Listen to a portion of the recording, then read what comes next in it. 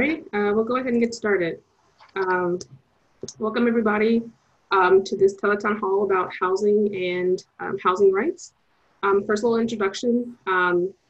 We are the Austin Justice Coalition, which is kind of a grassroots activist-led organization that aims to serve people who have been historically and systematically impacted by institutional, thank you,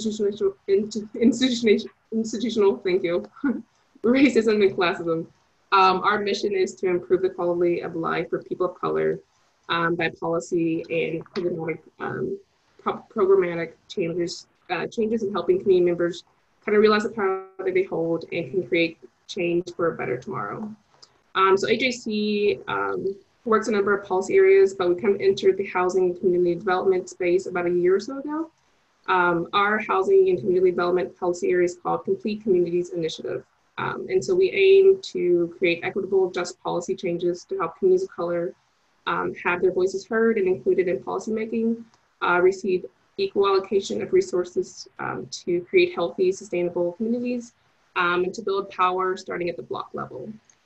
But for this conversation, we really want to talk about the impact COVID-19 is having on renters and homeowners, particularly for communities of color. Right now, I believe the reporting has stated that kind of the racial breakdown of confirmed cases is aligned with Austin demographics. However, when it comes to those who are impacted by food, housing, and employment insecurity for vulnerable communities are usually the hardest hit. And so we want to have an open conversation about how can we help communities weather this crisis and move forward. This teletown hall will be into two parts. First, kind of discussing current policies and funding resources to help folks pay rent or their mortgage to stay in their homes. And then the second part of this conversation, we kind of want to talk about how do we roll out of COVID with our economy kind of being on the mends, how can we create better housing policy going forth. And so I want to introduce our panelists. First, we have Greg Kizar, who is council member of District 4. I want to introduce Shoshana Krieger, who is the project director for BASTA. It's a tenant organizing organization. Third is Mandy DeMayo. She's a community development administrator for the Neighborhood Housing and Community Development Department for the city of Austin. Next, we have John Hindenberger, who is the director of Texas Housers and an author as well. Next would be Chris Harris, who's a community organizer and advocate for Just Liberty, but also Homes Not Handcuffs as well. And then lastly, we have Avesta Zar, who works with Housing Works and also a steering committee member for Clean Air Communities, which is also kind of a grassroots activist organization here in Austin. So first, we're going to start off talking with Greg Kizar about, so my first question to you, Councilmember, is kind of what's the current situation in regards to housing for residents, and then what are you hearing from landlords and residents? In a previous town hall, Councilmember Harper kind of talked about the calls that she was getting, and so we kind of want to know from your office what are you hearing on the ground that are some of the issues that residents in Austin are having? Well, first, thanks so much for hosting this. I know this is a really hard time for so many people all over our community, across the country and across the world. And I think a lot of what we're seeing is how many of the broken systems, especially related to inequality and things like housing, how much those broken systems that were already so bad before in the midst of a really terrifying and awful pandemic only becomes so much worse.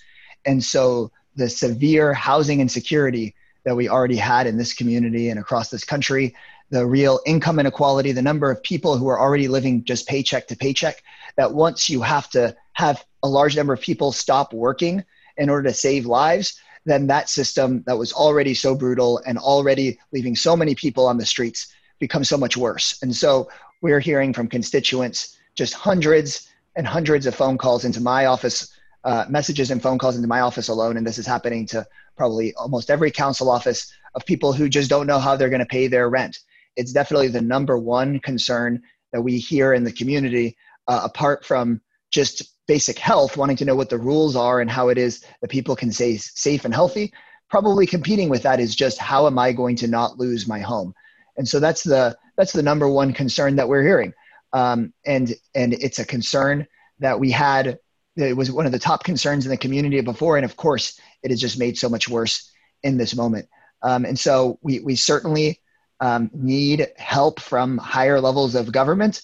And some help is coming from the federal government, but not nearly enough and not quickly enough. So happy to talk about what it is that we're going to be doing to try to make sure people stay in their homes, and what it is that we have done. But in so many ways, what we are hearing is just an amplification of what already existed. Because if we had a system where rent was reasonable, a system where people had access to a decent wage, where people had a system and set of security for themselves, then we could handle a month or 2 months or 3 months of not everybody having to go out and work. And so that's a lot of what we're facing. It's just a lot of uncertainty, a lot of fear. And here at the local level, we're trying to step up and fill the gaps and try to deal with a system that was so broken before and is in tatters now. Thank you. Thank you. Yeah, and so kind of on to that point, we'll eventually get to the CARES Act, the current stimulus plan that the federal government has passed last week. But late May, the council passed the ordinance for a 60-day moratorium on rent and payment evictions. But how is the city kind of planning to ensure that people remain after rent adjustments and eviction freezes kind of lift, that are still unable to kind of work? So part of what the city council did at our last council meeting, not the one just yesterday, but our last council meeting, was pass the state of Texas's first sort of grace period, where we would give people 60 days extra time to pay their rent, on top of supporting the mayor and justice of the peace's blocks on eviction proceedings that lead into the month of May. So essentially, we ended the ability for people to have their eviction proceedings start, and then pushed back the ability of landlords to kick people out. Those were huge wins. And this grace period ordinance is the strongest by far in the state. But what we heard overwhelmingly from folks is, I'm still not going to be able to pay my rent in 60 days. This grace period ordinance, frankly, gives people closer to 90 days, because it stops the eviction process from even starting, and then the eviction process is at least a month long. But even in 90 days, people might not have the ability to pay rent. So part of what we're doing is we are going to be taking significant amounts of city dollars, and then eventually federal dollars, and providing housing assistance to people so that they can cover the rent. I'm also a part of a group of elected officials calling on the federal government to suspend rent payments and to get to a place where they would be sending all people who need it $2,000 a month. But we probably can't anticipate that that's likely from Mitch McConnell and Donald Trump. And so we're trying to do what it is we can to fill in the gap. And in part, that's why yesterday we passed a $15 million relief fund, a significant portion of which will be for direct housing assistance, and then also direct financial and cash assistance to people, so that those folks who can't pay rent, we get them the help that they need. And if we need to extend the eviction ban even longer, I anticipate we will. Awesome, thank you.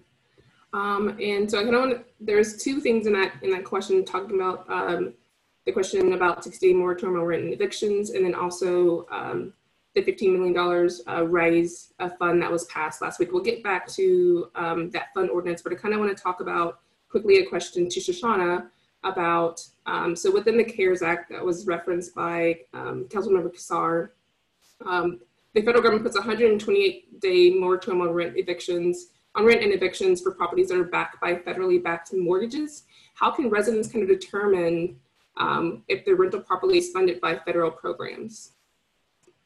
Well, thanks. And first, it's awesome to be here, and it's wonderful to be on a panel with so much knowledge, and that gives me a lot of hope in this moment where it can be hard to keep hoping.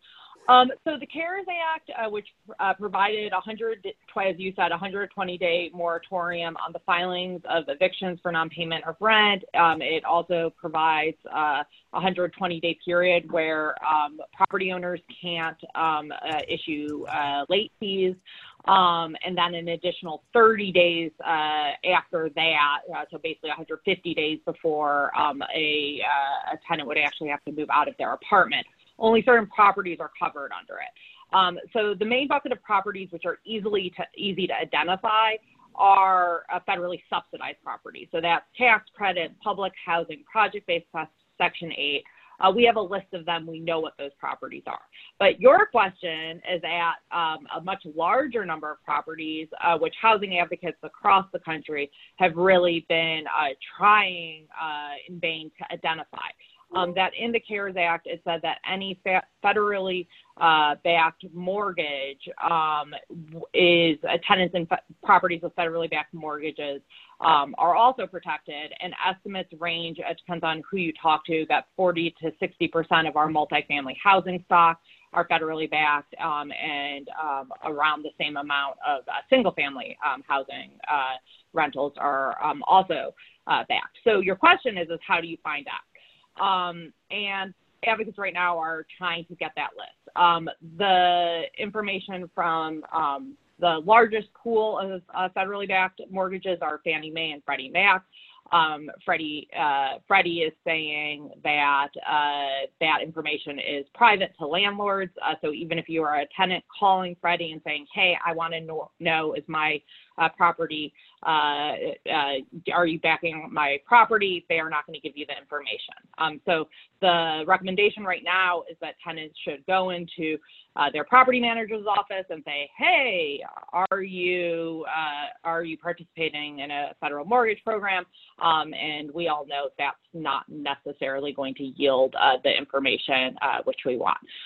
BASA right now is working with national folks and with Texas Housers to get as much as we can a complete list of properties in Texas, and probably next week we'll be putting out information with more concrete steps about how folks can find out. I'm sorry that that's not a very a simple answer to the question, and that I think highlights the murkiness of the world we're in, and that there's a lot which is unclear.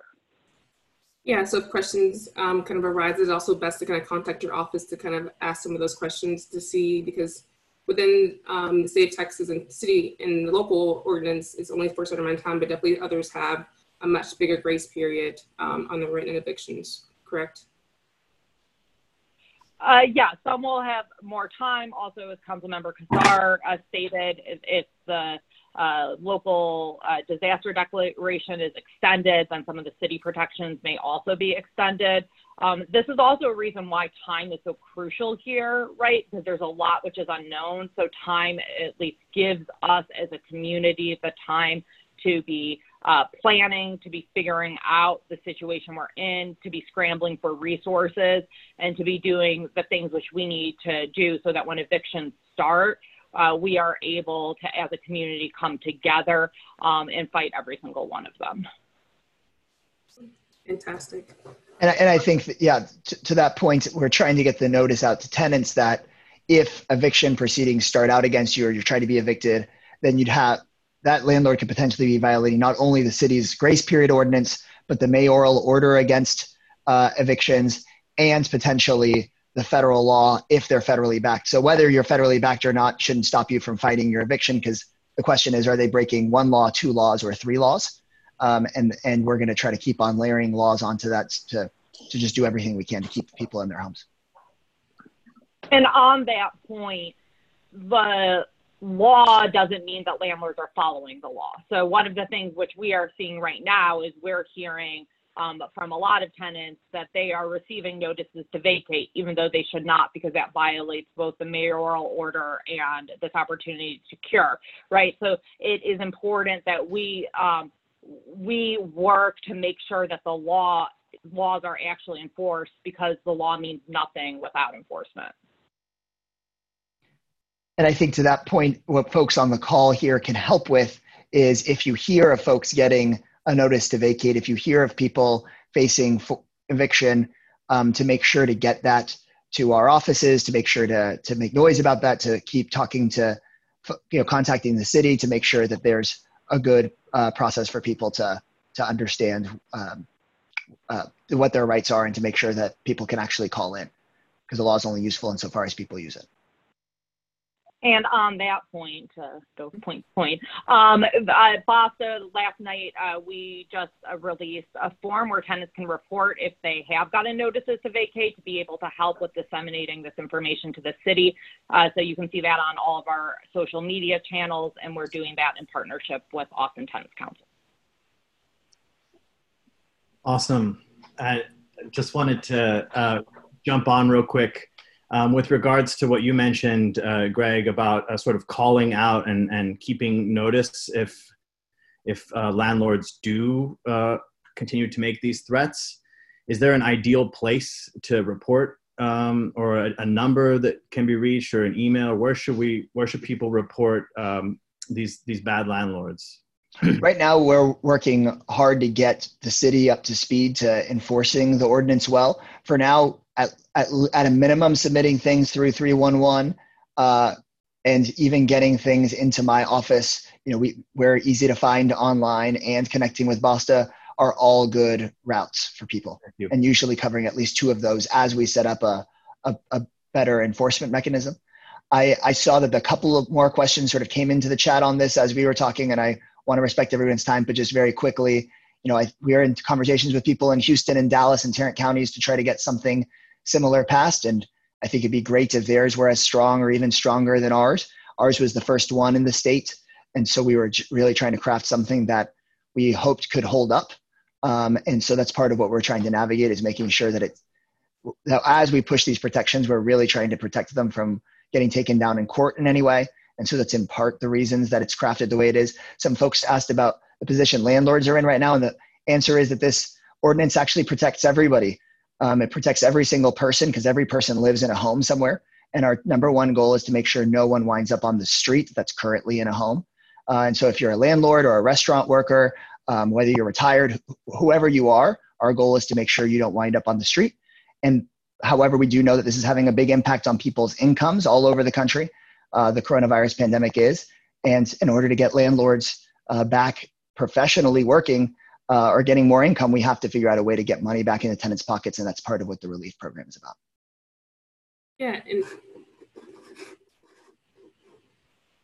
on that note, can you talk a bit about the RISE fund, the ordinance that was passed yesterday? How are these funds going to be used for housing and additional household needs for renters and homeowners alike?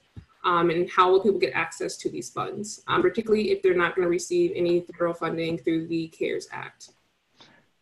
So we know that people's our local governments and everyday people's number one priority is to stay safe and to stay healthy and alive during this pandemic. And that requires a lot of people staying home. But for people who already were working paycheck to paycheck, we know this is especially challenging. And a lot of those folks are trying to apply for unemployment and sometimes calling dozens of times a day and not getting access to unemployment. There are people who are never going to be able to get access to unemployment because of the way the unemployment laws are written. And so part of what the council has been discussing is, can we move forward our own emergency dollars? And that's what we did yesterday. Mayor Pro Tem Delia Garza sponsored a resolution assigning how those dollars could be spent. I sponsored an ordinance moving $15 million out of essentially our rainy day fund into a thing called the RISE Fund, the Relief in State of Emergency Fund. Those funds, our goal is to get them into the community well before the end of the month. It might take a couple of weeks after the vote to basically work with all of these existing nonprofits and their community partners that already work with the city and start expanding the services that they can provide, and maybe even bring in some new partners as well. And the hope would be for about half of those $15 million to be spent on expanding the services that are now so strained.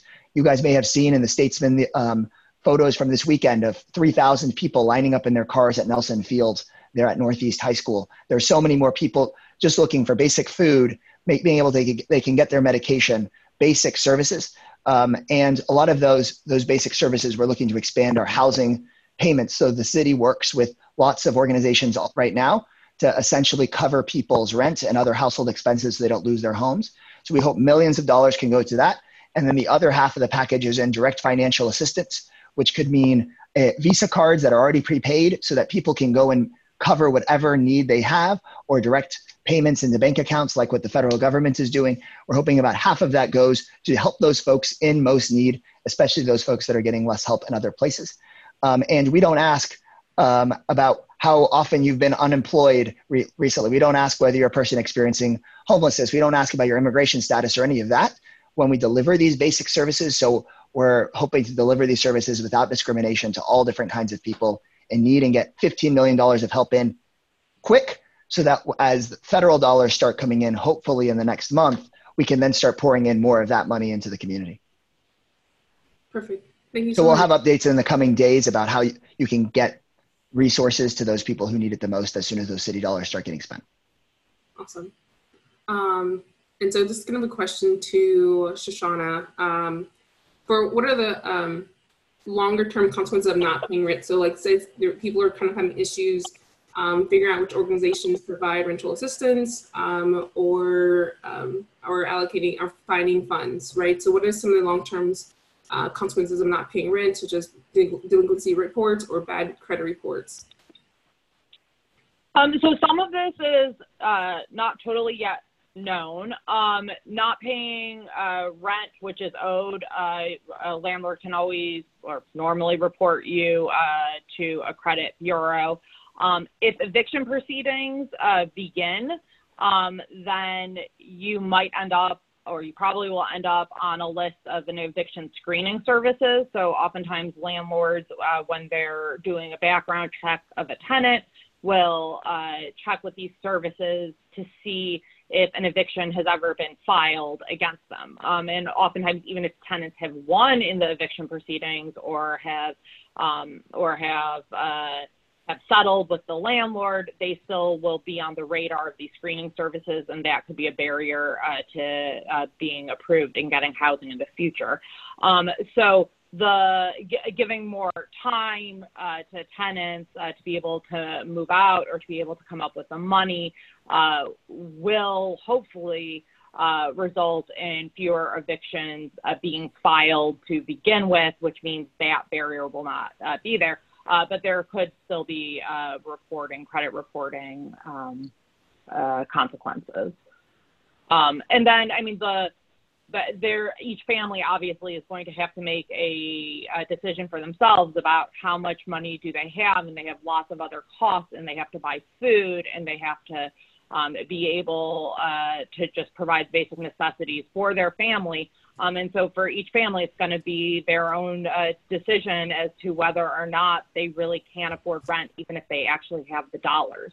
And that's the reality of the situation we're in, and why all of those pools of money for direct assistance are so crucial, and making sure that that gets to everyone, whether or not they're currently connected with our kind of social service network.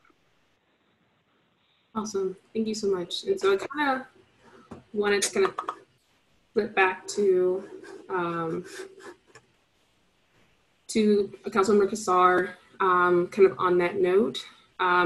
So we're trying with the RISE Fund, a number of sources that are coming from philanthropic organizations for renter, in order so that people don't have certain circumstances that Shoshana has talked about in terms of being delinquent on your rent and ability to pay. And so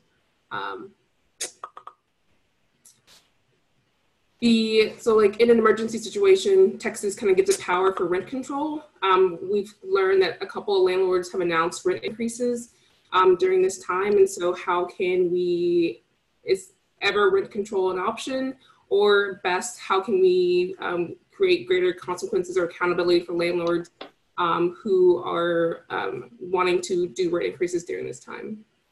Right, no one should be doing rent increases during this time. And it would make sense for us to have a rent control ordinance. The state law does allow cities to enact rent control in a disaster if the governor of the state signs off. And so one concern that we have with everything we're trying to do is we're trying to balance pushing the envelope hard and doing everything that we should in this moment, while at the same time we want to make sure that our strategies are something that we feel like we have at least a 30% chance or a 50% chance of working, because we really want community members to know that we are spending our time on things that they can trust that we can try to get done. And so while I'm a believer that we should have citywide and actually national rent control laws, I think we're in continued conversation with tenants' rights groups and with organizations around whether that is actually the best use of our time. If we end up spending weeks debating and fighting out a rent control ordinance, if Greg Abbott is not going to sign it, then it wouldn't actually happen. And we might give people a sense that they might get something that we may never get. And so I haven't been shy about us passing things that the governor might overturn. We passed things like fair chance hiring and paid sick time and other things and actually managed to save those ordinances oftentimes from getting overturned. But passing an ordinance that requires the governor to sign off on it, given that his primary concern right now has been opening up churches, putting construction workers at risk and banning abortion in the state, it just seems while it is something that is possible for us to pass, it would require the governor's signature. So, honestly, we're trying to figure out where to best spend the movement's time and advocacy energy right now when there's so many needs. Can I jump in here, Kendra, real quick? I have just a question on that regard, Greg. Are there any other ways which we can sort of shame and hold landlords accountable for this kind of predatory practice, increasing rents in the middle of a kind of That's a terrible thing to do. We've seen some people increasing prices at stores, people increasing rents. I think the movement has all the tools from decades of work of how to do targeted corporate campaigns. I think that could be really effective. And then frankly, also, we have our housing department, other folks here on the phone. We have dollars also to be able to buy land and buy property and take more things off of the market and into public hands where we actually do have control of rents. And so that's something else where, should be thinking about. There's all sorts of horrible economic consequences for families in a pandemic and in a recession that could turn into a depression. But at the same time, this is a moment for us to fix and take over some of the broken systems that allow people to do things like have big rent spikes in the middle of a pandemic. So my hope is that we take this opportunity to get a lot more cooperative housing and community owned and run housing where that kind of thing wouldn't happen in the future. I also saw a quick question about the RISE Fund about, some existing social service providers don't have the trust of the whole community. And that's part of why we wrote really strong language into the RISE Fund to say, we want it specifically, those dollars specifically to get targeted to communities that are historically marginalized, those communities that get the least help, to work specifically with community partners that do work well with every different kind of community. And some of the existing social service providers could even subgrant money to organizations that are really grassroots. And we could even have emergency new contracts. So we're going to do everything. The goal was to get the money out fast, and to get the money out fast, the fastest way to get money out is to work within some of the existing infrastructure and expand it. But then our goal is also to get it to the people who need it. Perfect. And so I kind of want to pivot to Mandy DeMeo. Within the CARES Act, still kind of on the line of funding for housing needs, rent and mortgages, and money that people will get through the $1,200 or more, depending on your family income and size. Part of the CARES Act also includes money through CDBG, the Community Development Block Grant, and the Emergent Solutions Grant, ESG. Can you kind of speak to how these funds are typically used, and how would these funds be used to help housing and potential needs for residents? Sure. First, thanks for pulling together this panel. It's really exciting. I'm already learning a ton of things. So I am pleased to be participating in this. Second, as was previously mentioned by Councilmember Kassar and by Shoshana Krieger, there are a whole lot of unknowns. I mean, the CARES Act was just passed. This is really an uncertain time. We're excited about the opportunities within the CARES Act, but we're still looking for some guidance from the federal government about how those funds can, in fact, be deployed. The city of Austin is estimating through the CARES Act that they'll be getting between $150 and $160 million. And Travis County will probably be receiving a similar amount of funding. And that's actually for federal reimbursement of COVID-related expenses. We anticipate, again, I was just listening to the deputy budget director for the city of Austin, and we're looking for some guidance from the federal government regarding what actually would qualify as a COVID-related expense and how we can tap into those funds, which are forthcoming.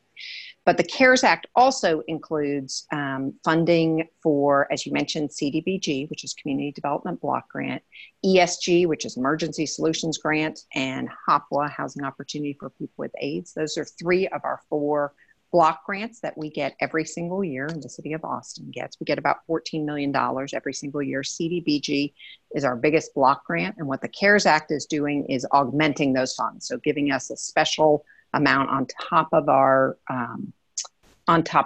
already approved allocation. So for CDBG, which our department administers, the CARES funding is going to be about $4.6 million. We are supposed to receive those funds within 30 days, which is really acting fast when you think about how the federal government works, but we should be receiving those funds within 30 days. And we're still waiting for more clarification and guidance on how those funds can be used. But I will tell you that historically, how we have used our funds, CDBG we use for architectural barrier removal, so making housing accessible for people with disabilities, whether you're a homeowner or a renter. We use it for minor home repair programs. We use it for a variety of public services like childcare contracts, as well as tenant rights. We have a contract for tenant rights, home repair loan program. So it's a variety of different things that we do locally, typically with our CDBG funds. With these additional $4.6 million, we're looking to what the identified community needs are. And as Councilmember Kassar mentioned, we're hearing loud and clear from the community. Rent assistance is one of the largest community needs. We've got requests for utility assistance, food assistance, childcare. There are a lot of really, really pressing needs that families are struggling with right now and probably will be struggling with for the foreseeable future. So we have received some preliminary guidance from HUD that emergency rental assistance will be allowed under the CDBG, so that $4.6 million could be used. At this point, we believe for emergency rental assistance for up to 3 months of assistance. So based on what we have heard from both 211 calls and from the community, we think that's going to be a high priority. Again, childcare, high priority, and also tenants' rights, a high priority. ESG is administered by Austin Public Health, and we anticipate that we will be getting an additional $2.3 million for ESG, and that provides funding for shelter operations like the Arch. So for people experiencing homelessness, also provides funding for rapid rehousing services. So housing is a priority under ESG, and we do anticipate that we will be augmenting. As Councilmember Kassar said, we know the funding needs to get out there. It needs to get out there quickly. We have an existing system that maybe isn't perfect and can be built on, but that the best thing we can do is kind of layer on these new resources onto an existing system and try to reach as many people in need as possible. Again, we're hoping to see these funds within 30 days. We are looking forward to further guidance, and we will certainly keep council and the public informed on what that guidance is. We do have a web page, austintexas.gov, housing-resources, where we keep all of our information up to date. So I encourage folks to check that out. It's all COVID-related resources for both renters and for homeowners. Awesome, thank you so much. Uh-huh. In addition to kind of at the federal government and the level in the local government, the work that the city's been doing, the state agency DHCA, Texas Department of Housing and Community Affairs, has also been doing some reallocation of their funds for tenant-based rental assistance, moving those into different buckets that are from their home, their fund. And so my question is, how can you discuss kind of how the actions are taken by the state and how landlords and or residents might be able to access some of these resources for their housing situation? Yeah, so I have not gotten confirmation from TDHCA about their tenant-based rental assistance specifically. What I will say is, because I'm on all their listservs, they've been very actively engaging with their portfolio of properties. And in the city of Austin, just so folks know, TDHCA, which is our state housing finance agency, finances, I think their portfolio includes more than 20,000 units in the city of Austin. So it's a pretty significant portfolio. They have been communicating proactively with all of the landlords, reminding them in very, I think, pretty simple language about this is what the CARES Act says about eviction, about late charges. This is how we're interpreting it. And we expect our TDHCA partners, our development partners, to abide by the law, the federal law. So again, 120-day moratorium on tenant eviction filings and charging late fees. The thing I have seen also is that developments, this was most recently, could tap into their special reserve accounts. Typically, there's a lot of hoops you have to jump through to tap into those accounts, and TDHCA has said, provided you just let TDHCA know, that landlords can tap into those accounts if they have them to provide direct assistance to tenants who cannot make their rent because of COVID-19 related events, loss of job, things like that. But keep in mind that all of these rules only apply to their portfolio. So you had mentioned, Kendra, about this is tax credit properties. It's also 811 properties, home properties. There are a variety of different property types. And as Shoshana mentioned, sometimes it's hard for tenants. They don't necessarily know how their property was financed. They don't necessarily know, will this apply to me or will this not apply to me? But again, about 20,000, give or take, units come under this TDHCA purview. And I just encourage residents to communicate directly with their landlords about any COVID-related impacts to their income and how that impacts them paying rent and utilities on time. Perfect. And so kind of looking in other buckets of money as well, this is another question for yourself and for Councilmember Kassar. Part of kind of the CARES Act and maybe even from the state is kind of this tenant-based one. So is there any discussion with housing authorities, with the city or with the county to see how if they're doing any more additional like housing vouchers for folks, opening up that process that allows for people to kind of tap into those kind of rental assistance funds? So we work closely, the City of Austin works closely with HATC, the Housing Authority of Travis County, and HACA, the Housing Authority of the City of Austin. They're separate entities, but obviously our missions are totally aligned, and we work closely with them. I was in conversations with the Housing of HACA this morning about the CARES Act and how it potentially could impact them. And the reality is the CARES Act doesn't provide any additional vouchers. I know we would love, HACA administers about 5,000 vouchers, really important source for low-income residents, and really would help, frankly, help folks weather the storm in a lot of ways, because a housing choice voucher takes into account adjustments in residents' income. So you're only paying 30% of your adjusted gross income. And when your income goes up, you may pay a little more. And when your income goes down, you will pay a little bit less. But so it would be fantastic if we had more vouchers locally, but CARES Act does not provide any additional funding for vouchers. What it is doing is providing additional funding for landlords through project-based rental assistance.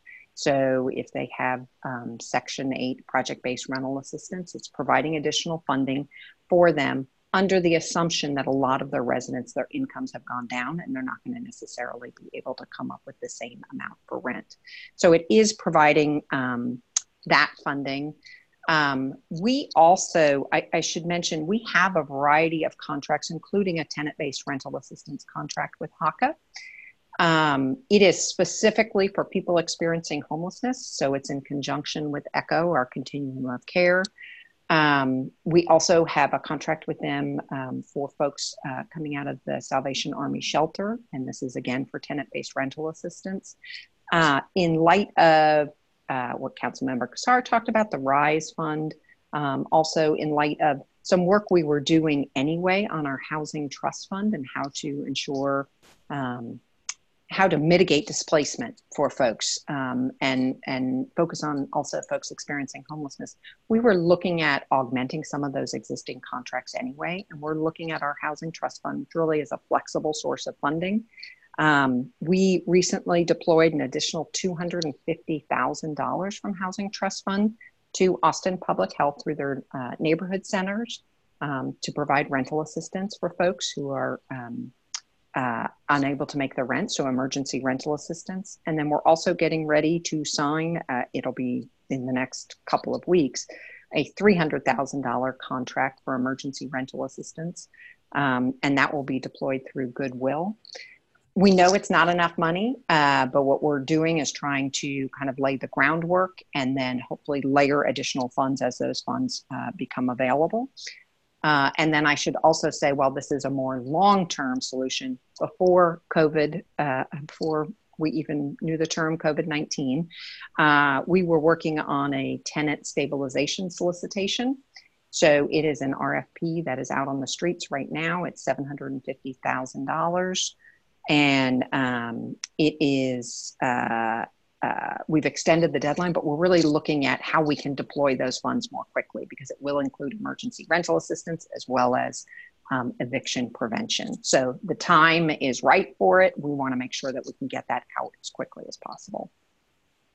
Perfect. And so the question that came from the Q&A is that there's several buckets of money that are kind of moving around the housing sphere. Where can people who are waiting for relief money from the federal government or waiting for the RISE fund to be distributed to organizations, how can they get assistance now? Yeah, so the best way is to go to our website, austintexas.gov/housing-resources. So I realize that's kind of a mouthful, and we can send you a link, Kendra. I don't know if you can get it out to all of the participants. But it does provide links to all of these different entities that are providing housing assistance now. And then, as I mentioned, future funding will really be deployed through existing contracts that we have so we can expedite getting the money out the door to people who need it most. We're constantly balancing that with getting public input. And so we're working on an online tool that will enable folks to tell us this is where we need the money. This is because, as I mentioned, the CDBG funding we believe it's going to be able to go to a variety of a pretty wide range of community needs. And we want to make sure we're deploying those funds in accordance with the community needs. We're also working with our Community Development Commission. But we're kind of constantly balancing that with making sure that we can meet the community needs as quickly and efficiently as possible. And as far as resources go, and I have to log off here in a minute, if you go to either my Facebook, Twitter, or Instagram page, we have pinned at the top a resource guide in English and Spanish that we know thousands of people are using to just get access to a lot of the existing resources, knowing that those are really getting tapped thin, and that's part of why we're trying to put all this new money in there, but there are some resources and places people can get help. Awesome. And we've cross-referenced, just so you know, we've looked at Councilmember Cassar's. There are a lot of different resource lists out there, so we've tried to pull and cross-reference as much as possible. And also, kind of last question. Right now, I believe there's a vacant hotels that are kind of used for people who tested positive for COVID, or helping those to kind of homeless persons to be in spaces out of kind of really crowded shelters. Yeah. But there's a call, an option that came up on a call that I had this week was that, let's say, the affordable housing provider or co-op housing has available units, or if I am an Airbnb owner, my rental property is vacant. So for those folks, maybe for serving medical professionals or essential personnel, how can we connect folks who need housing with some available units? Is that something, a process that's been, you can work with like between Neighborhood Housing Community Development Department and like APH. Yeah, sure. I loved the Airbnb idea. I mean, it's a perfect example of kind of the market working in potentially a good way, bringing together folks who have a space in their homes and providing it to frontline workers. We've also been in communication with a national startup called Silver Nest that is connecting. It's kind of a matchmaking service for folks who have started as kind of empty nesters. They have extra rooms in their home and they either want to do an exchange, like maybe for caregiving, or just have a roommate and make some income. We've had a lot of different communications with these different entities. And I think without a doubt, the private sector has a huge role to play. And we look forward to working with them on that, because I think particularly in times like this, where there's a lot of unknowns and we've got serious health pandemic, we need to work with the private sector. And I think the hotels are a good example. We currently have three, as you mentioned, different hotels where we have leases. This is obviously a time where hotels have very low occupancy. I think the numbers I just saw were they're at about 5% occupancy right now. Obviously, tourism is not a thing right now. And so this is in some ways a win-win for both the hotels as well as for our community, where we have people who need to be taken care of. They need an opportunity to isolate and self-quarantine, and they can't be afforded that opportunity if they're experiencing homelessness. So I think that's a great example. We look forward to working on more of those, where we can come together with private entities to figure out win-wins. Awesome, thank you so much. There's quite a few. I think there's a number of Q&A, and we'll kind of come back to some of those questions. I did want to kind of move forward, and we'll kind of at the end have an open question and answer session for some of the questions that weren't answered, or we can also answer them offline. But we kind of want to shift to, so we spent the first bit of this town hall talking about current resources that are available, that are coming through the state, and through federal entities, in order to help as many people as possible during this time. But we're kind of thinking about housing justice, looking how we come out of COVID in the future, how best can we create a more equitable just system through the allocation of our resources, and just policy ideas that would help communities of color, low income or working families better suit themselves through the future. And so I want to kind of switch to JP, who's going to kind of moderate that section of our town hall. Thank you, Kendra. And by the way, if anyone answers a question and someone else has something they want to contribute, feel free to raise your hand or join in if you have something important to add. My first question, though, is for Chris. Chris, you've been kind of with all the leadership around the Homes Not Handcuffs program. We wanted to see what the impressions you get right now, kind of like what the report on the ground is from homeless people at this moment, what that continuum of care is like at the moment, how things have been in terms of reducing the risk for homeless people contracting COVID, and how can we improve processes that help homeless people during this time? Yeah. Well, thank you so much, JP and Kendra, for having me on this. I want to start by saying that, obviously I'm very honored to be here and hopeful to impart what I know about the experiences of people that I've built with and have relationships with that are experiencing homelessness. But I cannot claim to speak on behalf of anybody experiencing homelessness in this moment, and I don't claim to. But obviously, it's really, really tough situation right now for people. And I think it's been mentioned, but it's worth re-mentioning that, this pandemic hasn't created new inequities. It's really just highlighted the inequities that we already have. And so folks that were already most vulnerable, most marginalized, and most on the outskirts of our society are predictably and heartbreakingly bearing the brunt of this pandemic. And that very much includes people experiencing homelessness. And so what you have right now, I think, it is a laudable effort, and some of those efforts were spoken to about, procuring hotel rooms and other forms of housing, as well as rental assistance to keep people newly from falling into homelessness. But we already had an issue with homelessness in our community, and it's something that the situation is definitely worse now. So when we think about the shelters, we've already heard some positive cases in at least one of the shelters, and obviously the ability to quarantine, to isolate in those spaces is very, very limited. Such that there's more people now that really are in an unsheltered situation than there was previously. And obviously for folks that are unsheltered, it's very difficult to abide by the CDC guidelines. You're unable really to isolate. And so right now there's really been, and I think, some laudable efforts to get folks who are experiencing homelessness, who are symptomatic or who have tested positive for COVID-19, to get into shelters. But we know that really any effort that's limited to folks who are symptomatic in some way is not good enough, because this virus spreads amongst people who are asymptomatic.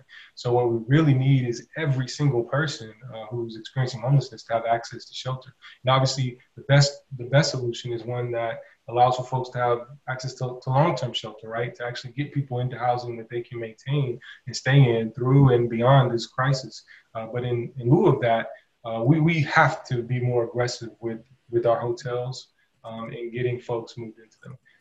And a 5% occupancy rate means there are many more hotel rooms available currently than there are people experiencing homelessness. And so we really have to be getting those rooms, procuring those rooms, and getting folks moved in. Obviously, there's many other challenges. You see your service providers, your churches, and private groups as well. Really.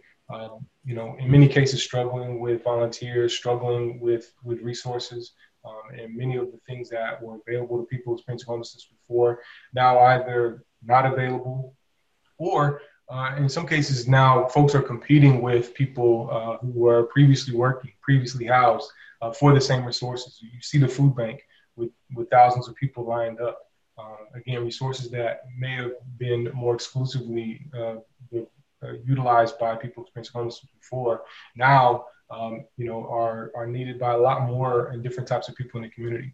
And then you have a situation where really there's an information gap as well. So in addition to housing, in addition to food, you have the libraries somewhat accessible for hand washing and things like that, but otherwise cut off. And these were a major source for connectivity, for social engagement, and for information just about what's going on in the world for many people experiencing homelessness, and that they could go and use the computers, check their email, look at the news, do the things that we all do.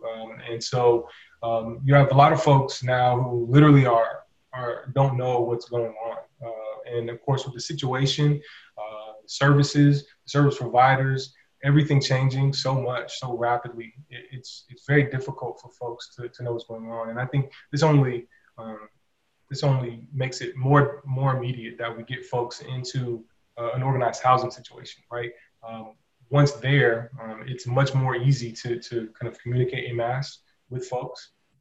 And obviously, then people have access not only to follow the CDC guidelines of isolation and self-quarantine, but also just wash hands regularly. The city has made some hand washing stations available at different parts of the community, which is in dire need. And there's been some great work on some mobile showers that are going around as well. But again, until we have places where people can be, where they can really isolate and self-quarantine, it's going to be very difficult for folks to get their needs met. And lastly, I'll just say on this point, panhandling was also something that many folks rely upon in order to get their daily needs met. And without any pedestrian traffic in the streets, and many folks even less likely to roll their window down at an intersection, the capability for folks to procure any resources through that means is basically been cut off as well. Thank you, Chris. John, I have a question for you. You had made some comments in an Observer article about how the state failed in the way it allocated disaster funding post-Hurricane Harvey to the homeowners and those most who needed the help the most. How can we do better this time, and what do we need to do to improve how resources are really distributed more equitably during this time? Well, we can't do much worse. The state's record and the city of Houston's record on Hurricane Harvey recovery is pretty bad. There's, last time I checked, after having hundreds of billions of dollars available, the city of Houston has rehabbed, last time I checked, 18 homes since Hurricane Harvey hit in 2017. Now, everybody is rightly concerned, and we've been talking a lot today about immediate relief that's available to people. But there's going to be another crisis that's going to come, and it's going to hit us really hard, and that is when we get to the point of the Supreme Court lifts the eviction stay, and the governor starts to roll back the initiatives that our city's taken to provide protection for people, then we're going to have people facing eviction with no resources to be able to address that. And the model that we're following to make resources available for that is not going to work. So we're going to have major disruptions, major economic disruptions, lots of evictions, unless we do something different. The philosophy for making these funds available, you heard $150 million to the city, $150 million to Travis County. There is a theory that HUD applies and that our governor particularly likes, which is the theory that local officials have the best knowledge about the needs for disaster survivors. And in some cities, that's true. In a lot of this state, I can tell you that's not true, because elected officials will not, in many cities, pay any attention to marginalized people, to LGBTQ people, to people of color, to people with disabilities. Those are folks who are actively suffering disinvestment on the part of government benefits already in a whole lot of the states, cities like Houston and other places. And to invest the sole authority for determining what needs are, and to invest the sole responsibility for dividing the money up to local government officials is a formula for disaster. Now, I'm proud of what Greg's done. I'm proud of what our city council's done up to this stage, but we are an outlier on that, and we aren't perfect. And I'll tell you that when you put $150 million of community development block grant funds or ESG funds or anything like that, especially community development block grant funds, in front of a city official or a county judge or a county commissioner, they are so sorely tempted to use those funds for activities that are government-related activities and not to distribute that money to individual benefits, to the people who need that money to be able to pay the back rent, or they're going to get thrown out of their apartment. So one litmus test of how progressive this city is going to be is, will this city allocate that $150 million of CDBG funds directly to individuals to pay their rent? Or will it filter through a lot of social service agencies, and will it go to reimburse hospitals, and will it go to reimburse EMS, and will it, all of those are valid needs. I don't dispute that. But in the end, our city has more resources and our city will survive, even if it does not get that debt reimbursed. But our individuals, our families won't. And so, I just predict that we're going to have, and that money's going to hit here in 3 to 5 days is what I'm hearing. The critical role for a group like the Austin Justice Coalition is to be an advocate in this process for the people. not for the social service agencies will advocate for themselves. The hospitals will advocate for themselves. The nursing homes, they'll advocate for themselves. Business people will be advocated for by the Chamber of Commerce. And Lord knows the Austin Apartment Association, which is a force of evil in this city, in my opinion, at this moment, in terms of its actions toward its tenants, they'll advocate for the apartment owners. But who's going to advocate for the people? And that's, in essence, the real challenge for our community right now is, will there be a grassroots voice which is going to stand up and say, the people first, the agencies, the institutions second? So I could talk a lot more about that, and I really would like to, but I think that, I think in essence, that's the critical issue that we're facing right now. Keep in mind, if you're a local elected official trying to make the budget balance, trying to get reelected, and somebody hands you $150 million in cash, you are going to look to where you can put that money to work politically. You're also going to do it for the people to the extent you can, but the pressure is on for what you can do politically. So we've got to be aware of those things. This is a great moment. I think I want to bring Avez into this, kind of bringing to this question about how resources will be distributed and what's the most equitable way to do it.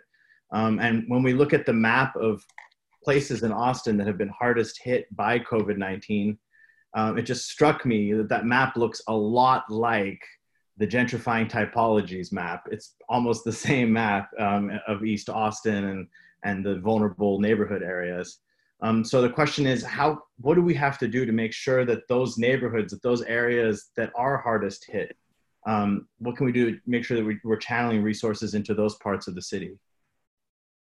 Again, I think like everybody else, JP and Kendra and Austin Justice Coalition, thank you for this great conversation.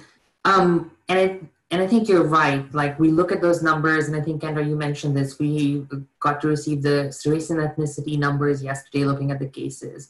And currently, it maps against our population. So it's very similar. The number of cases per race and ethnicity are similar to the population. What we do know is, though, that by race and ethnicity, when we break up, healthcare access is extremely different. So even though cases might be occurring at the same rates, your access to healthcare, your access to housing, food, shelter, everything else is not the same. And so the people who are going to be impacted are really going to be largely, people of color, working families, homeless folks who are coming out of incarceration. And I think we're going to have to focus really on this from a very specific way. And I think undocumented immigrants, and that's a conversation that I know our council has had, will be an important part of the conversation. And just to sort of frame this conversation, I was looking at it yesterday. And so according to the census data that we have, foreign-born nationals who are not US citizens, they get some access to Social Security income, and that's only 5.3% of them. And yet we see that nearly 20% of those folks actually access SNAP. And the only difference really is that they cannot get access to Social Security. So we see that there's a big need within that population, yet is not able to access these services. And we will see this with the federal funds that are coming down, with other funds. And if we're not focused on the people who are going to be left behind and are hard to reach, it's going to be even more difficult for them. An example of this would be, I'm thinking through, a lot of different things and what those vulnerable folks are. There's been a big conversation around the country, and my understanding is that people are having it in Austin as well, that we're seeing larger cases of domestic violence. So we now have folks who are in homes, stuck with people who might be aggressors, and they're having to sort of live through that situation because they might not have anything better to access. And what does that mean for being in that situation? And can we really say that they're now in a healthy environment? And what does it mean to be in a healthy environment? So really, in terms of looking at who is going to be impacted, it's a long list of folks who we know in our communities are already some of the most marginalized through structures and systems that exist today. And I think, any idea of recovery, any conversation around how do we get out of this, it will really have to have a strong focus on race, ethnicity, and immigration status, and essentially citizenship status, because of the ability of people to actually gain access to those services and facilities. And then I think as we move out of it, and I know we'll talk a little bit more about some of these things related to housing, affordable housing, to your point, when we look at the areas that are gentrifying today, we see that they're seeing a larger degree of cases, particularly Southeast Austin and Northeast Austin are seeing larger cases. And I think that's alarming. That's alarming. And I'll be honest, at the same time, I won't say that it's surprising. We're seeing this play out around the country with people in Chicago, folks in New York, folks around the country, where we're seeing that people of color actually have higher incidences of getting the virus to begin with, and then also in terms of the kind of outcomes that we see for those folks. And so really, unless we really put on a race and ethnicity and an equity lens, we're going to leave a lot of people behind, and we're going to have to focus on this in a way where we really get to the folks who might be left out of this entire conversation altogether. So, in this question about how we distribute those resources, and, John brought up the point that we need to get the money directly to the people as much as possible to help them pay their rent, as opposed to just kind of funneling it through programs and stuff. But assuming that we do get the money directly into people's hands, there is another possible challenge, which is a lot of people face source of income discrimination. That's already a problem for the city's voucher program, where a lot of landlords and homeowners just refuse to rent based on source of income. So how will source of income discrimination impact what we are, any kind of attempts from the city at helping people? Maybe a landlord says, okay, well, I know that you've received, this amount of money from the city, which will allow you to pay your rent for the next month or two, but I still know that you're hurting and whatnot, and so I refuse to take this as a legitimate source of income. What can we do about that? We've got to get the legislature to, we've got to get people elected to the legislature who are going to vote to overturn the source of income ban. Texas was the first state in the United States to outlaw the power of cities to protect their tenants from their residents from housing discrimination based on source of income. And unfortunately, 2 or 3 other states have followed us in regards to that. But more states are enacting the prohibitions that our legislatures prevented us from doing. But, a minute ago when I talked about the role of the Austin Apartment Association, they were the ones who got that passed. They're big contributors to the members of the legislature, to the governor, to our elected officials, and they're the ones who got that egregious law passed. We need to be proactive and not always also just following behind that, because our landlord-tenant laws are abysmal in this state. We rank somewhere near the bottom third among the states in terms of tenant protections. And a lot of what we're encountering now about landlords doing egregious things in the wake of this disaster, well, those things are magnified by the fact that the deck is totally stacked toward landlords in terms of rights. There needs to be a tenants agenda for tenant rights agenda that moves simultaneously. And the only way for that to happen, the only way for anything progressive to happen, is to organize.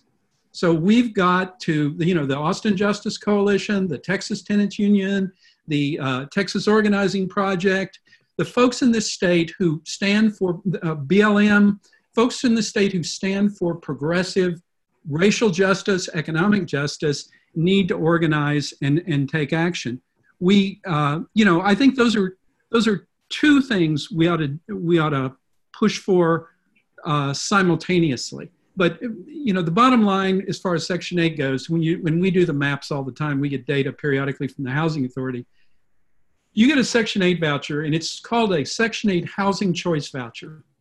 Congress was told that this act, that if you had a voucher, you could freely choose where you wanted to live. If you needed to live near a job, if you needed to live near a hospital, if you needed to live near a good school, if you needed to live near whatever you need, your family, wherever you needed to live, the voucher would hold out that promise that you would have housing choice. But when you do a map of where voucher holders in Austin live, they are exclusively confined to the lowest income, highest concentrated poverty areas and the areas with the highest levels of racial concentration in the city. There is no choice in Austin in the Housing Choice Voucher Program, and it's just made worse by the legislature's egregious action. And Chris, I want to bring you back in, because thinking about these sort of different groups of people who are left out or do not receive help. One large group of people are people who have been through the criminal justice system or formerly incarcerated folks. There's been a call right now to reduce to empty prisons, to reduce our prison population in light of COVID-19. But what about barriers imposed upon people who have been through the criminal justice system? Sure. Yeah. Thank you for asking that question. I mean, they're substantial, and it's a real barrier for many folks to successful reentry into our society and our economy that allows them to stay out of the criminal legal system in the future. You know, one of the reasons that we really, with Homes Not Handcuffs, pushed for decriminalizing homelessness here locally was that we saw that even just a simple arrest, much less a conviction for even the low-level charges associated with homelessness, were being used as an excuse by landlords and apartments to deny people access to housing. And so literally by virtue of being homeless and being criminalized for that homelessness, you were kept in homelessness because your criminal history was used against you. And so in addition, obviously, to housing, we see these sorts of barriers being constructed in the labor market, in other forms of government assistance and benefits, and really in many of the ways that people need in order to get back on their feet. Even in the federal relief package, the small business funds that were passed, it subsequently come out that people that have criminal histories who are small business owners will be denied those funds. And so it's the level and degree to which policymakers go out of their way to target folks who ultimately, however egregious and unjust their involvement in the criminal legal system was, are through with it and out of the system and now attempting to rejoin society, as literally almost everyone who goes to the criminal legal system will do, are constantly kind of kept in a permanent underclass, is a real black mark on our society, and it furthers the injustices that many people feel even just by their very involvement in the system itself. As organizers and community activists, what do you think are some of the things that we should be focusing on calling for to make life easier and to increase housing opportunities for formerly incarcerated people? Sure. Well, I mean, here in Austin, there was an amazing movement led by some formerly incarcerated folks, a Reentry Roundtable, Second Chance Dems, and some others that led to a fair chance hiring ordinance that meant that employers could not discriminate on the basis of a criminal history and before they had gone through the interview process with applicants. And I've heard a similar calls from those communities for something akin to a fair chance housing ordinance that would similarly remove barriers and really the opportunity for landlords and apartment complexes to utilize criminal history in the process, or at least limit their ability to use those in the process, to ensure that people that are coming out of the system have a place to live. I mean, it's really just a fundamental question. If you're released from jail or prison and you don't have a place that you can legally actually rent, you don't have a place that you can stay, how are you supposed to avoid either homelessness or going back into the system? There's really no way around it. We have to open up opportunities for people to be able to own and rent property, despite what they may have done in the past. And I think, obviously opportunities for income are still, even with the fair chance hiring ordinance here in Austin, very much limited, not just in Austin, but obviously around the state. We really need to, just end discrimination against folks coming out of the system to the maximum extent possible. Folks that are, I don't really like to use the term pay their debt, because I don't necessarily see It is a debt that people owe to society, but people that have been incarcerated and fulfilled their sentence, they deserve a full place back in our society. And so we have to eliminate discrimination of those folks. And I want to open it up now. Actually, I have a question I want to direct to Avez and to Shoshana, but also open it up to anyone else who wants to participate in answering, which is I think we're all in agreement that resources, and particularly that money, needs to make it directly into people's hands so that they can weather this storm, so they can be able to pay their rent and bills. But thinking about displacement mitigation now in the coming months and over the next year in light of COVID-19, what are some key policies that we should be focusing on that can help us keep people in their homes? What are some of the things that we can be doing, Avez, that can help us really sort of stabilize people in their current situation? So I think this has been talked about already, and we really have to understand, right? Like if we're talking about whether we're talking about 60 days or 120 days, once that period ends, you're suddenly required to, come up with rent for 2 months or 4 months. And I'll be honest, I can speak for myself as a tenant who lives in the city. I do not have the ability to come up with 2 months of rent in this moment. My loved ones, my family cannot provide me the kind of money for 2 months of rent. There's no way. And I think the eviction moratoriums are important and critical, and I'm glad that our city and the federal government has worked on it, but we really have to understand that there will be some rent assistance that will be required afterwards, which is robust and really helps people who are going to be in need. And as we talk about this 1,200 or more that might come to your household, our average rent right now in the city of Austin is around $1,200. And you're getting one $1,200 check, that's 1 month of rent and you're done. That does not include food or anything else that you might need related to health and other needs. So really, we're going to need some robust rent assistance, and I think that will be important. Federally speaking, I think the suspension of rent, like what Councilmember Kassar was saying, would be something that would be important. And I think something that the government should really be considering, along with understanding that there would be a conversation around essentially making sure that as we're suspending rent, we're also expunging records. We're suddenly going to see a lot of records, what Shoshana was saying. We're going to see records develop around eviction, around non-payment of rent, which are going to make it really hard for people to go out and get housing later. And I think that kind of issue should not be creating right now. We really should expunge records during this extreme situation of disaster and understand what that means. And Sean, don't want to take away from you, and I want to make sure that we get to you as well. But I think, there's a great conversation right now on mortgage forgiveness, around other sort of forgiveness. And I think looking at rent forgiveness has to be an important part of that conversation.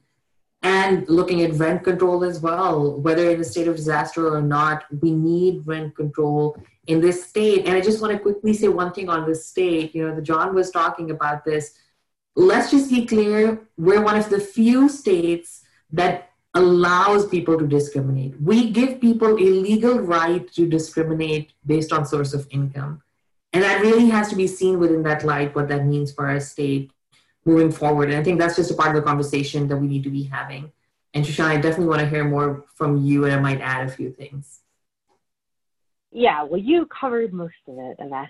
But I guess one thing to just also stress, and this kind of, is kind of in many ways recapping a lot of what we've already heard, is the need to be able to organize. And right now we have to figure out how to organize safely in this moment and in this time. So a lot of the things which we're talking about, which are so crucial, the policy solutions, organizing is necessary to be able to get there. And how do we organize in this moment when we can't be knocking on doors, where knocking on doors and flyering can actually kill people? And I think a lot of that lays bare the digital divide of our country. And so I think when we're talking about housing justice right now, we need to be talking about how we organize. And if we talk about how we organize, we have to talk about how we're getting technology into the hands of folks who are most directly impacted. The members who we work with, we have been the organizers on our team, we've been struggling right now to be figuring out how we are able to digitally organize with folks who do not have Wi-Fi in their houses, who do not have devices, who do not know who've never used a computer in their lives. So I think getting those resources into the hands of folks who are impacted, training in this environment, because we're going to be organizing in a different way for months into the future. Even if things start to return to normal, the ways, this meeting, the fact that we're having this webinar right now, right? Who can actually attend and has Zoom and has the ability to stream video to be able to be even connecting with this information. So we're, as organizers, as advocates, having to rethink that. But I think that's also how are we getting some of the resources which are going to be flowing into our community into addressing the digital divide. And, we've gotten two questions that are sort of similar. One is from a person who's with a nonprofit, concerned that tenants receiving funding won't use that funding to pay the rent. Another question was about sort of why should the city not sort of distribute funds to landlords and then create some kind of rent forgiveness program. And then the other side, a different question that we got was, how can we do a program where we're not giving money to landlords, right? Do rent relief programs just ultimately mean sort of just channeling public funds directly into the hands of landlords? So we're getting questions from both sides of it. One of the interesting things that was brought up was that does it create a burden on renters or an onus on them if they have to sort of apply for these different kind of benefits programs from the city? And are there lots of hoops they have to jump through in order to apply and win those funds? So how can that be made simpler? So I think we have two kinds of questions. One is kind of the landlord's side of it, and the other is saying, well, should the city just be sort of putting money into landlords' pockets during this time? I'll leave that open if anyone wants to take those. Well, I can take the first stab. So as a tenant advocate, I have seen landlords get money when landlords didn't owe the money. And we see every single day landlords alleging debts where the debts don't exist. Or we have a ridiculous laws around late fees in this state. Which means, and in this time, there are limits on late fees for a number of properties. So I think we do have to be careful about making sure that we're not just accepting the landlord's word for, the tenant owes X amount, because landlords are going to know that there's a ton of money coming in. And so they may tack on $100, $200 more, and that's $100 or $200 more, which aren't going to other families in need. So I think the robust enforcement of the laws and the protections which exist are crucial, and not just accepting the landlord's word. On the question of the hoops to jump through, this is going to be a huge implementation channel, and is really, really real about how do we quickly get the money to folks who need it, and also trust that people are going to make the decisions which they need to make for their families, so that their families can be fed and their families can be housed and they can survive in this moment. John, did you have something you wanted to add? Yeah, I'm sorry. I get a little excited when somebody says just give the money to the landlords. And when that comes from a nonprofit, I'm doubly sort of alarmed. I have absolute confidence that the Trump administration will find a way to get money to landlords. I am more in doubt whether our city council will figure out a way to get money to the people. And we have to do what is within our power to take the action to help the people who we think are the least likely to benefit in the long run from the way our federal government is going to run these programs. So we should use our authority and our discretion to get the money to the people who are most in immediate need of either they're homeless or they are going to lose their home, or they're in an emergency situation. We should get that money to those folks, and the landlords will come out okay. Donald Trump will make sure that happens. So I will say, this is Mandy, and I think the city is looking at this from the multiple different perspectives. And Councilmember Kassar mentioned that half of the funding, the 15 million in the RISE fund, I think that was the intention, was to very explicitly say half of that needs to go directly to people in the form of prepaid credit cards or other mechanisms that the city hasn't historically done. So I think the city is trying to look at this a little bit more creatively and balance kind of the need for the public trust and the fiduciary duty and getting the funds, you know, out the door expeditiously, but in a way that is in conformance with the community need, trying to do things a little bit more creatively. And so I think while we haven't totally determined a lot of the tenant-based rental assistance programs and the funding that we're looking at, we haven't totally determined yet. You know, does that go directly to the tenant, or like a historically tenant-based rental assistance programs have been the tenant qualifies based on their income, and then the funding goes directly to the landlord. So all of that yet to be determined. Mandy, I just say that if you're going to give money to the landlords because you feel that's a balance, and you're worried about giving money to tenants because you think they're going to misspend it, then if you give a dime to landlords, every landlord who gets $1 from the city should agree that they will maintain their units in decent condition for 20 years, that they will accept Section 8 vouchers, that they will make themselves subject to audit, that they will engage in affirmative marketing, that they will not displace poor people, and especially poor people of color, from their community and the like. There is responsibility on both sides of this Absolutely. equation. And to imply that, you know, I think it is classist and racist for people, not you, but for people to ask, you know, how are we going to make sure people don't misspend the money? Well, you know, should not be our primary concern right now. This is a matter of life and death. This is a matter of having a place where you can be sheltered and away from harm. And this is not a situation of where, you know, we're playing into that old Ronald Reagan thing about welfare Cadillacs and stuff like that. And that was all bullshit when he came up with that in the first place. Excuse me. Absolutely. And John, I will say that this all came up pre-COVID-19 when we had the displacement mitigator accelerator. I can't remember the name of it. And one of the nonprofits that won was the Family Independence Initiative. And it was kind of this groundbreaking for a lot of ways for the folks who were on. I was one of the people on the panel, and there were a lot of city people on the panel, with the idea being that we have low-income people and we trust them to make the right decision for their families. We are giving them money, access to resources, and really access to social capital, which was an interesting concept. And then we trust them to make those decisions. And it really spurred, and again, this was pre-COVID-19, but it spurred a lot of interesting conversations because that flips on the head the way we traditionally do things in government. So I think this is kind of bringing it all to a head. What's the most expeditious? What's the most, the proper amount of oversight? It's bringing to a head all of those issues that I think the conversation really started with that displacement mitigator accelerator. Yeah, I'm going to have to run in a second. So I did want to just say one more thing too, if that's okay, on this topic, which is, I think what's crucial to realize is that property, if you're a landlord, is ultimately an investment.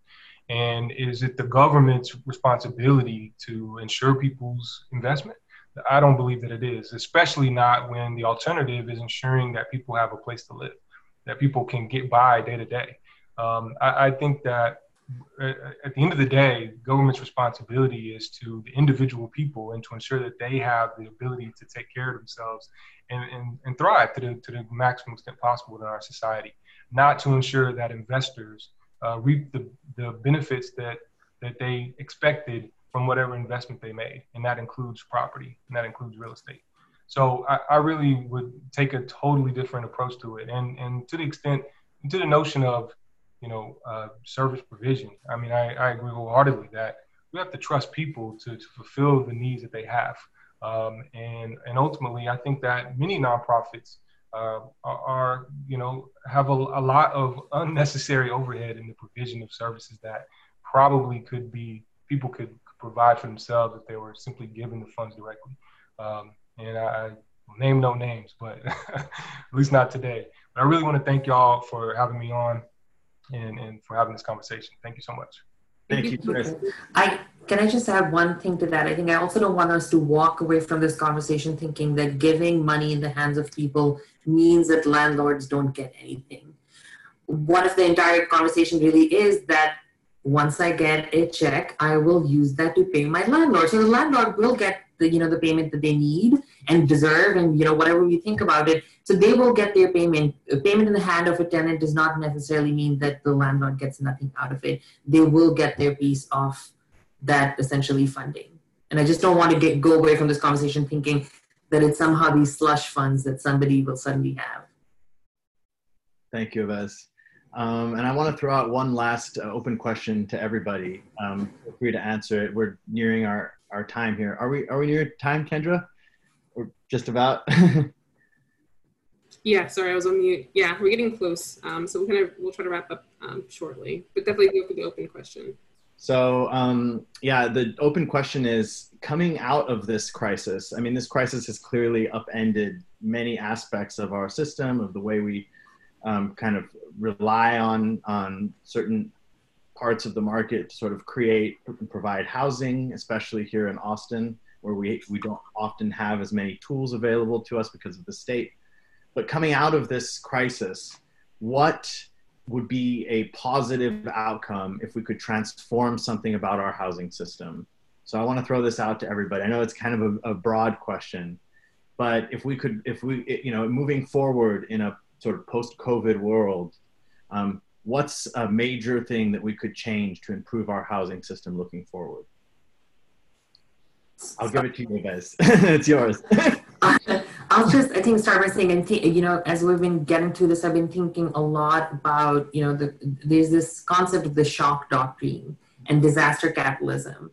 And folks who are really talking about how coming out of Katrina, then also Hurricane Harvey and the 2008 recession, we saw that what happened was we really led to a, essentially we saw an accumulation of capital among a certain amount of people. This is going to sound a little too wonky and a little too academic, but I just think it's important to talk about the fact that I think in the restructuring that we do, one thing to be cautious of is that we do not do the same kind of things that we did coming out of the 2008 recession, where large landlords, financial firms, asset and equity firms, they walked away with the benefit. And what we see today is homeownership rates are lower for people of color. We see people are more living in more housing precarious situations, in worse housing conditions.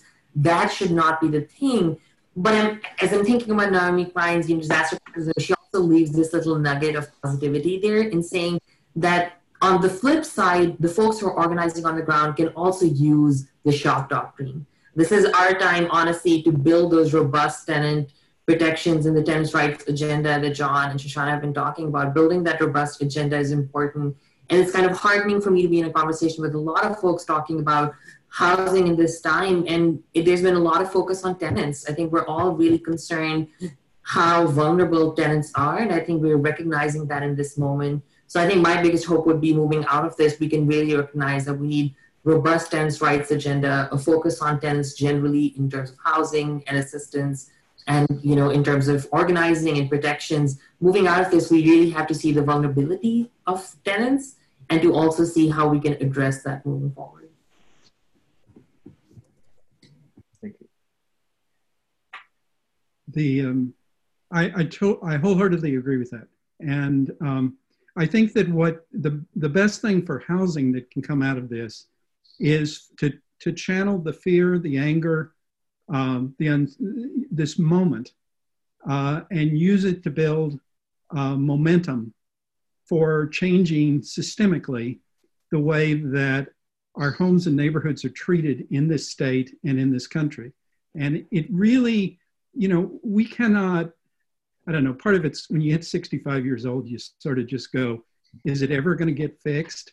And I hit 65, so I'm in that mode right now. But I really do believe, I think there are moments in this country, like after the Civil War and after the Great Depression, and when society is disrupted sufficiently, and where people are questioning a lot of things that we took for granted, and that the systems that we relied on no longer look as as useful in some cases or as unable to be changed. And I think that this is going to be one of those moments. And so the key thing to do is to organize around housing justice, tenant rights, neighborhood rights. My friends in the Texas Organizing Project in Houston, who I've worked with for many years, have come up with something they call the 4 rights. And I think this is the basis for fundamental reform of the system. The 4 rights are, number 1, the right to choose where you live, to have a healthy community, to have a healthy home you can afford, the right to choose. Number 2 is the right to stay, not to be displaced or gentrified out of your neighborhood. The 3rd is the right to equal treatment, that your neighborhood will receive from government the type of respect and treatment that will provide it protection and full city services and the like. And 4th, and very importantly, is the right to have a say, the right to know that if you engage civically, that your government's going to listen to you, and it isn't going to programs aren't just going to be handled by a professional bureaucracy, but it's actually, there's a method for the people to be heard in the process. So I would suggest a movement built around the 4 rights is the best thing that can come out of this moment. Thank you. Andy, Shoshana? I echo what both of us and John said. I think that this is a moment in time which is laying bare all of the problems which we have in terms of the way we house our communities, from kind of more wonky stuff of what does it mean to build affordable housing, and that new affordable housing we're developing is tax credit housing, which your rent isn't based on your income. And so that means all of those tenants and tax credit properties right now, they're not living in affordable housing. Whereas the older programs we have, Section 8, your income goes down. If your income goes down, your rent goes down. And so that's a social safety net. And so all of those tenants in that type of housing in this moment have such greater protections. And we as a society have been moving away from programs like that. And how do we say, no, we shouldn't be creating our affordable housing programs based upon what the market wants. We should be doing that based upon what the community needs, and about housing as a human right, and a step is towards that. And also of what Yves was saying about how do we have a agenda about tenant protections, that this is a moment where people are seeing what folks who've been working on the ground and folks who experience evictions day in and day out already know, which is evictions in the state of Texas.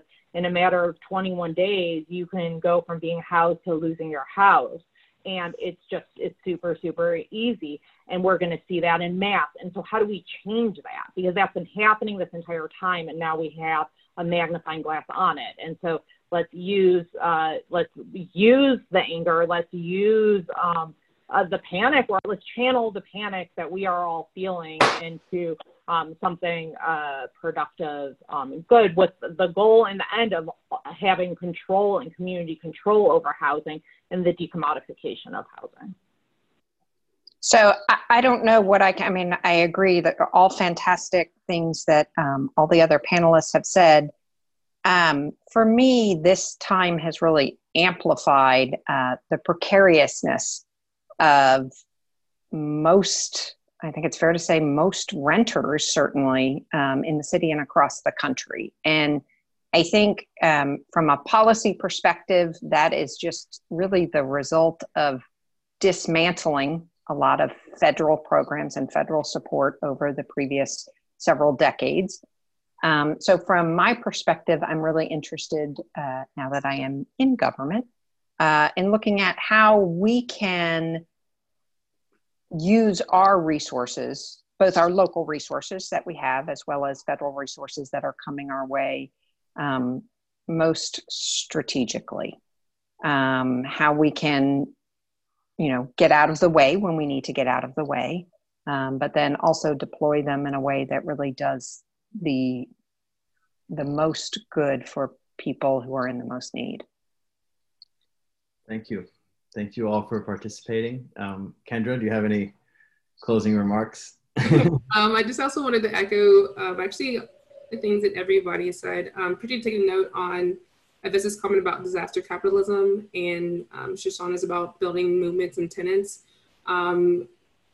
Having the ability to advocate for certain policies that are come out there. A group of advocates and academics released this green stimulus plan they're trying to work into the next stimulus plan at the federal level, right? And this plan talks about housing, but it also talks about, it's in the vein of like the Green New Deal and climate change, and how can we, in terms of housing, in terms of labor, in terms of food access, can really transform our society that benefits and works for everyone, right? And so within that kind of disaster capitalism quote that's Naomi Klein talks about is one from economist Milton Friedman about like, you know, the ideas that are lying around are the ones that didn't seem politically possible are now possible. So how can we start advocating for some of these ideas that didn't seem politically possible in a time as we're rolling out of this this crisis, and we see the major cracks that are part of our system? How can we start advocating for those at the local and the state and the federal level in order to get us into that position where we really do have a much better system? And so I just wanted to make a note of that.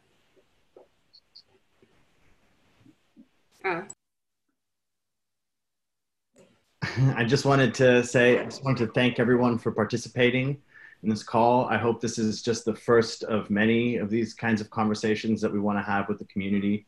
Shoshana made a great point that there's this problem of access. How many people at home really still have the ability to join a Zoom call and participate in this? And as an organizer who personally likes knocking on doors and talking to people, being confined to my home right now is a real challenge. So I think we're all going to be finding ways to organize and to bring the community together, although we have to abide by social distancing. So thank you all for participating. I hope we can carry this conversation forward. If anyone hears about landlords raising rent during this time or other predatory practices, please reach out to us. You can reach out to the Austin Justice Coalition. Or reach out to BASTA. We will get your complaints, filed, and we will try to do the best we can to sort of keep track of these kind of predatory landlords. And let's continue to fight to make housing access more equitable in Austin. Thank you all for your time. Wait, and I also wanted to thank, Councilmember Kassar. We kind of forgot to thank him on his way out, but also he also pointed out to touch base with his office via his Facebook or his Twitter, or his direct contacting his office directly with questions and concerns about how best can we all help people get through these times, and how to make people on the other side of this crisis in a better position. Thank you, everybody. Thank you, everybody, for participating. Thank you so much. Thank you for having us. Thank you for having us. And thank you for all the attendees as well. Thank you so much for the great questions. And we'll try to get some of those ones that we may have not answered through our AJC Facebook, our AJC website under Complete Communities. Thank you so much. Thank you all. Thank you. Bye. Stay safe.